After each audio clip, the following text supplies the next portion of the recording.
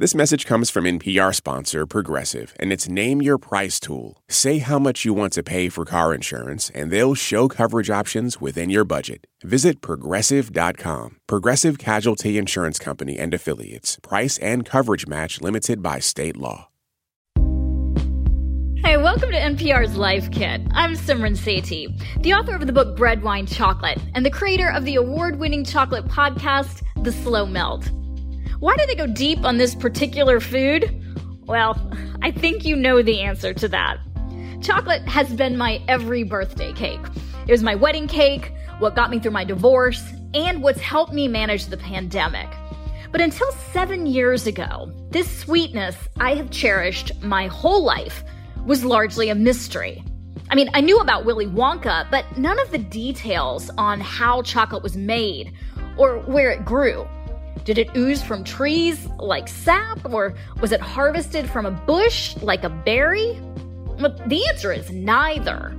Today, we'll go to the place where cocoa is grown and learn from an expert on how Theobroma cacao, the fruit known as the food of the gods, becomes the stuff of our dreams. I remember as a child driving to school past a huge cocoa estate. That's Dr. Darren Suka, the man who oversees flavor and quality at the University of West Indies Cocoa Research Center, one of the world's most important chocolate research institutions. I remember sitting in the back of my father's car. I was so small I would stand in the back. So in those days, seatbelts weren't mandatory, right? We'd be passing through this area that suddenly became cool and dark. I would see these red things hanging from the trees and thinking, wow, what are these things? His curiosity was pretty contained. And then his aunt came to visit and brought chocolate as a gift. Darren's first taste. I think it was Cadbury or something. And I was like, wow, what is this thing? And at that point in time, I never made the connection between those cocoa trees that I saw, that I drove past every morning, to the chocolate that my aunt brought. Darren's from Trinidad and Tobago, part of the equatorial region where cocoa grows, so he maybe could have made that connection. But for many of us chocolate lovers, that disconnect between something hanging off a tree and a chocolate bar isn't surprising. Cacao, also known as cocoa, usually grows in lush, dense forests. It starts off as tiny blossoms about the size of your pinky fingernail and grows into these football-shaped pods that range in color from yellow to deep purple. Although those pods don't look, smell, or taste anything like chocolate, the way they're grown and handled makes all the difference in what the end product will taste like. And that's why Darren works from pod to bar. In his job at the Cocoa Research Center, he's come full circle. He now works with farmers from the same cocoa estate that he used to pass by on his way to school. And the day that I spoke with him, his morning was off to a sweet start. I woke up this morning at 3:30 and I started tasting chocolates. I tasted 40 different varieties of chocolates made from 40 different varieties of cocoa. So it sounds like a dream job, but it's hard work, believe it or not. What I've learned after years of studying chocolate is that to understand its long story is to love it all the more. This Life Kit is all about helping you deepen your appreciation of chocolate. So even if you're just picking up a bar in the grocery aisle, we'll explain where chocolate comes from, what to look for on the label, and how to taste chocolate like Darren, who does it for a living. This message is brought to you by NPR sponsor Progressive Insurance. You call the shots on what's in your podcast queue. Now you can call them on your auto insurance too with the Name Your Price tool from Progressive. Tell Progressive how much you want to pay for car insurance, and they'll show you coverage options within your budget. Get your quote today at Progressive.com. Progressive Casualty Insurance Company and Affiliates. Price and coverage match limited by state law. Support for NPR and the following message come from our sponsor, Whole Foods Market. Host a celebratory brunch for less with 365 by Whole Foods Market, featuring wallet-happy finds like cold smoked Atlantic salmon, mini quiches, organic everything bagels, and more. Plus, visit the floral department and jazz up your table with a beautiful bouquet of big, bright, sourced for good flowers. When the brunch has to be perfect and delicious, go to your local Whole Foods market.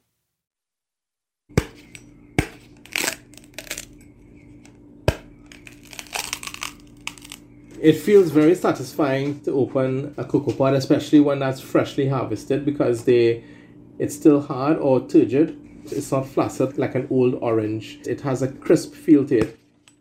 The rind of a cocoa pod is thick, like a watermelon.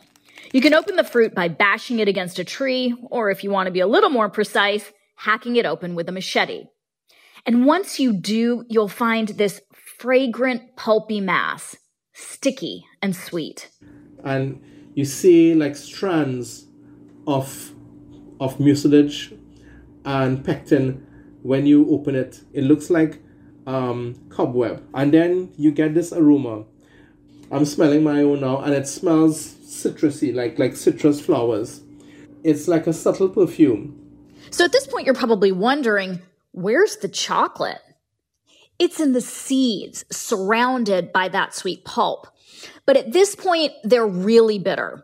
It's only after the seeds have been scooped out, put in a box, or piled under banana leaves to ferment, and then spread out to dry that they start to become recognizable to us as cocoa beans with cocoa flavor. Or to be more precise, flavors. Plural. You know, when I think of a chocolate bar, I think of kind of one flavor, but there's a lot more to the story than that. It's really how the chocolate is made. And this is the difference between industrial chocolate and craft chocolate or bean-to-bar chocolate. One gives you chocolate that you eat, and the other gives you chocolate that you experience, chocolate that you would share.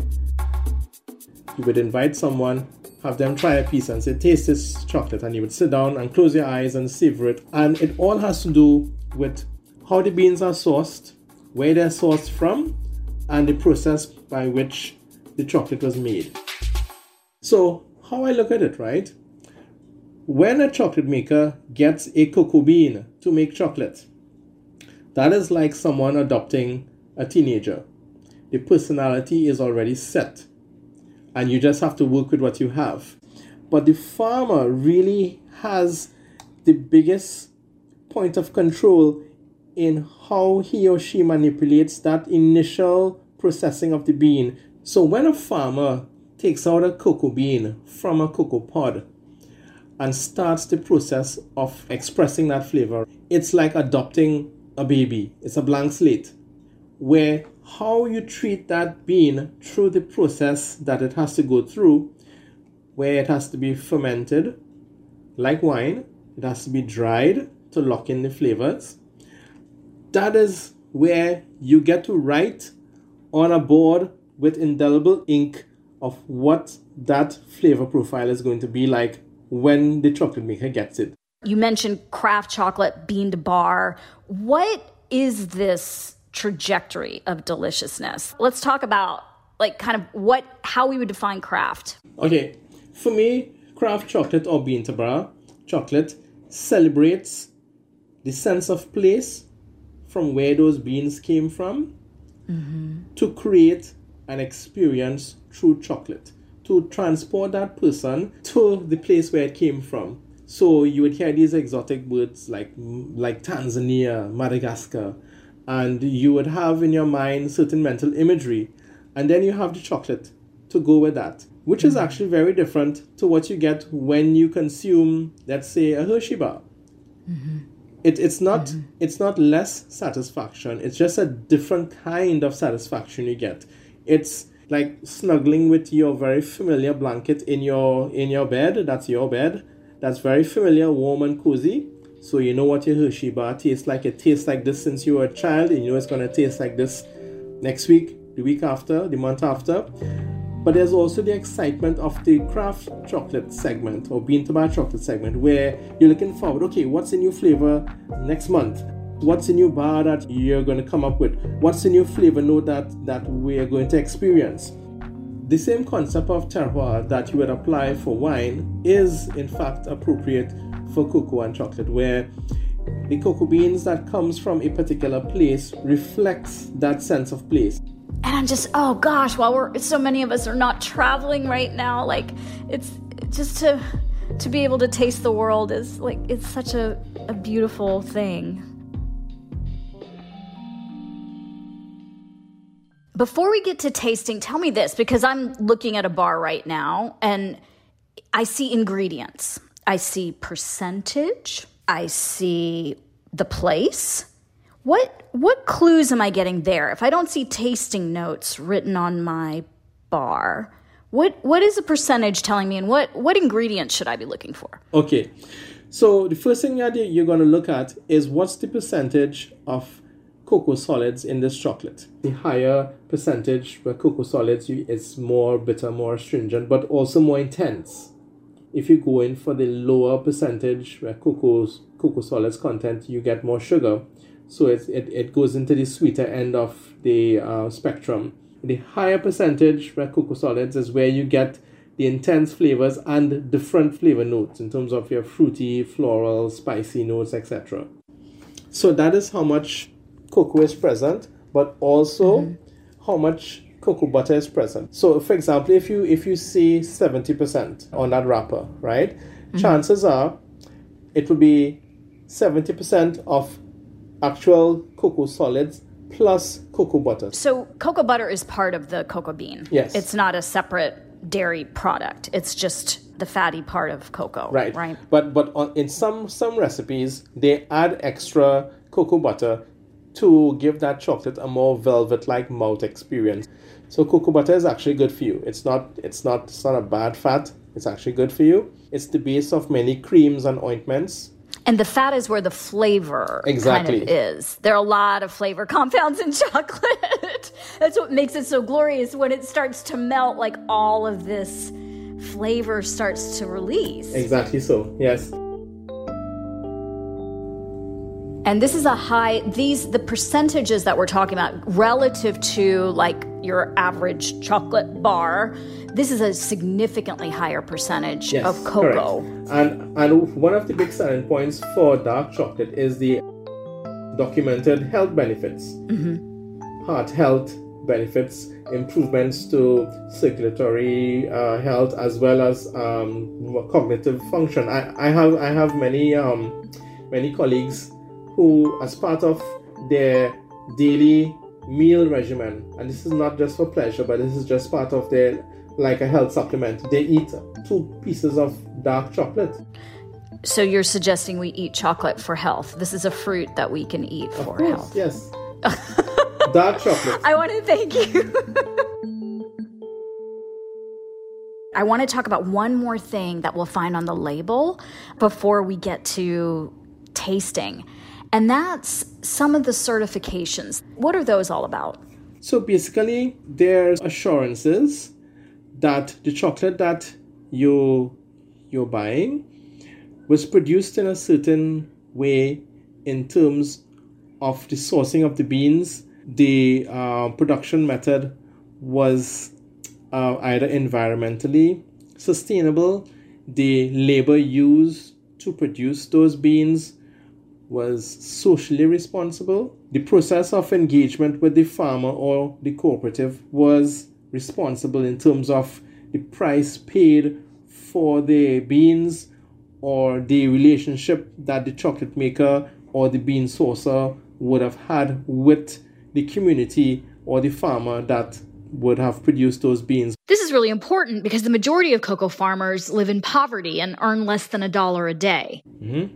And then you have organic certification, where it's supposed to denote the absence of certain chemical compounds and certain practices in the growing of the cocoa tree. So those are what the 3 types of certifications mean. So it's like recognizing a relationship all the way down from the bar all the way back to the bean. I mean, I'm going to say, I feel a little, I don't know what, when you say this chocolate is meant to be shared, because I don't like to share my chocolate, but I'll just go with that for a moment. And I would love to understand like how I should taste this kind of bar that would be so very different than what I'm sort of used to. When we taste Origin chocolate, we want to experience it. It's a sensory process where first you use your sense of sight. You look at the bar, you unwrap your bar. I'm going to unwrap my bar. Yeah. I saved it for this moment. Right? I've been staring at it all day. So when you unwrap your bar, the first thing that comes to you is the smell. Oh, yeah. Right? That chocolatey aroma or fruity aroma or floral aroma. Then you break the chocolate. So I'm breaking my chocolate. I'm breaking. Mine's still a little bit in the wrapper. There we right? go. Ooh, that's a nice soft. And you hear... It's a nice snap. You hear the snap. If you don't get that snap, you think, oh, something's not quite right. And if you notice, when you hold it with your hand, it starts to melt. And if some of the chocolate that's melting on your fingers, so that's your sense of touch now. If you rub your fingers together with the melted chocolate on it, you can see whether or not it's smooth. You can feel whether or not there's a texture to it or a grit, or if it's smooth. And then you bring it to your mouth. As it comes to your mouth, you smell it some more. This is the slowest chocolate I've ever tasted. Like, it's and then already in the mouth. And then you bite it. And then this is where you have to have deferred gratification. You take about 2 or 3 chews of it, not swallowing it, but let it break up into smaller pieces. Okay. Then using your tongue and the roof of your mouth, rub the broken pieces of chocolate using the heat of your palate to melt it. And let it spread all over your palate. So you have front notes, middle notes, end notes, and after notes. So you have things that come at you very quickly, such as acidity. Then the acidity fades away. Then you get some fruit notes probably, and then those start to die down. And then you get the more basal notes coming in, where you get some woody notes sometimes. You get some either dark fruit notes coming in. And then towards the end is where you start to perceive bitterness and astringency. And now, just like a good piece of music, what makes a good piece of chocolate is what happens in the middle and what happens to the end. So when you listen to a piece of music, what you take away from that song is the chorus or the hook that is present in that song. A good piece of chocolate has a memorable flavor hook. And then how the chocolate ends. Just like a good piece of music, the song ends. A good piece of chocolate ends. It does not hang around like an ex-boyfriend or ex-girlfriend that keeps calling you or WhatsApping you, right? Or texting you. It ends. But this is like a slow fade. Like, I feel like my chocolate just sort of stepped away. So it gradually dropped the mic and left the room, right? Yeah. Right. Yeah, sadly. I mean, I'm ready to revisit. Right. So that's the difference. In that if you have a chocolate that has a clean finish, you would be inclined to take another piece. Whereas if you have a chocolate that sort of hangs around on your palate, you would be less inclined to take another piece because you're still feeling it on your palate. So a key element is that in a good piece of chocolate is to have a clean finish. So you will be inclined to take a next bite. And is it time to take another piece? I mean, practice makes perfect, I think. Yeah, sure, yes. Go right ahead. So for the rest of us, is there a way to train ourselves to become more sensitized to the flavors that we might find? I always say that we've been tasting since the day we were born. What makes a good taster is not having extra taste buds or, I don't know, a bigger tongue or whatever. It's really having an expansive mental library of taste experiences. So many times you would taste something and you say, oh gosh, I don't know what this tastes like. It tastes, I don't know, it's right at the tip of my tongue. And then 5 minutes later, you're like, oh right. You would remember what's the association. So a good taster has that snappy and very quick recall of what it tastes like. So it basically boils down to buy more chocolate and keep tasting it. There you go. I want to go back to one other thing that you said about relationship. It's the time of year when people are sharing chocolate as an expression of care. And I wondered, is chocolate an aphrodisiac? Well, it's been proven to show that chocolate consumption stimulates the part of your brain associated with pleasure. So chocolate does make you feel good. It feels good in your brain, but it also feels good to get a piece of chocolate. Yeah? Absolutely. Absolutely. So let's recap. Chocolate comes from a colorful fruit lovingly tended by farmers from around the equator. We tend to think of it as one flavor, but as with wine, there are many smells and tastes to take in. That is, if you look toward more specialized craft chocolate, made with the intention of celebrating the diverse places where cocoa grows and supporting the farmers who grow it. Craft chocolate is meant to be savored, not scarfed. So take your time, take it in with all your senses, and let it be your passport to the world. If you'd like to learn more about the people, places, and flavors behind chocolate, pick up my book, Bread, Wine, Chocolate, The Slow Loss of Foods We Love, or tune into my chocolate podcast, The Slow Melt.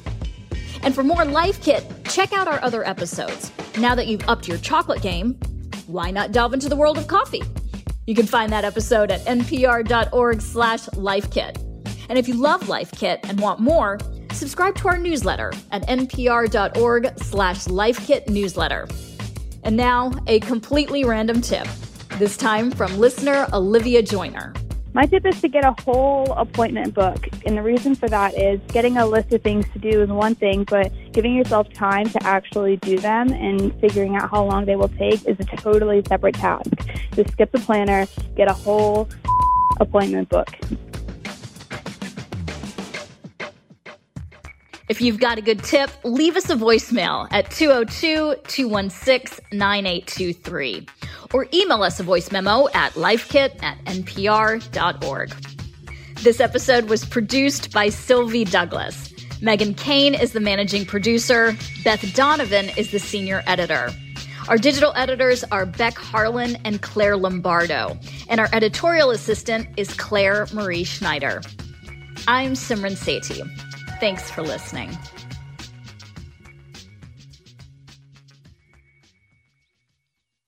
Decades before the civil rights movement of the 1950s and 60s, Marcus Garvey attracted millions of followers with a message of Black self-sufficiency and Black nationalism in Africa. For our Black History Month special series, the seismic influence and complicated legacy of Marcus Garvey. Listen now to the Throughline podcast from NPR.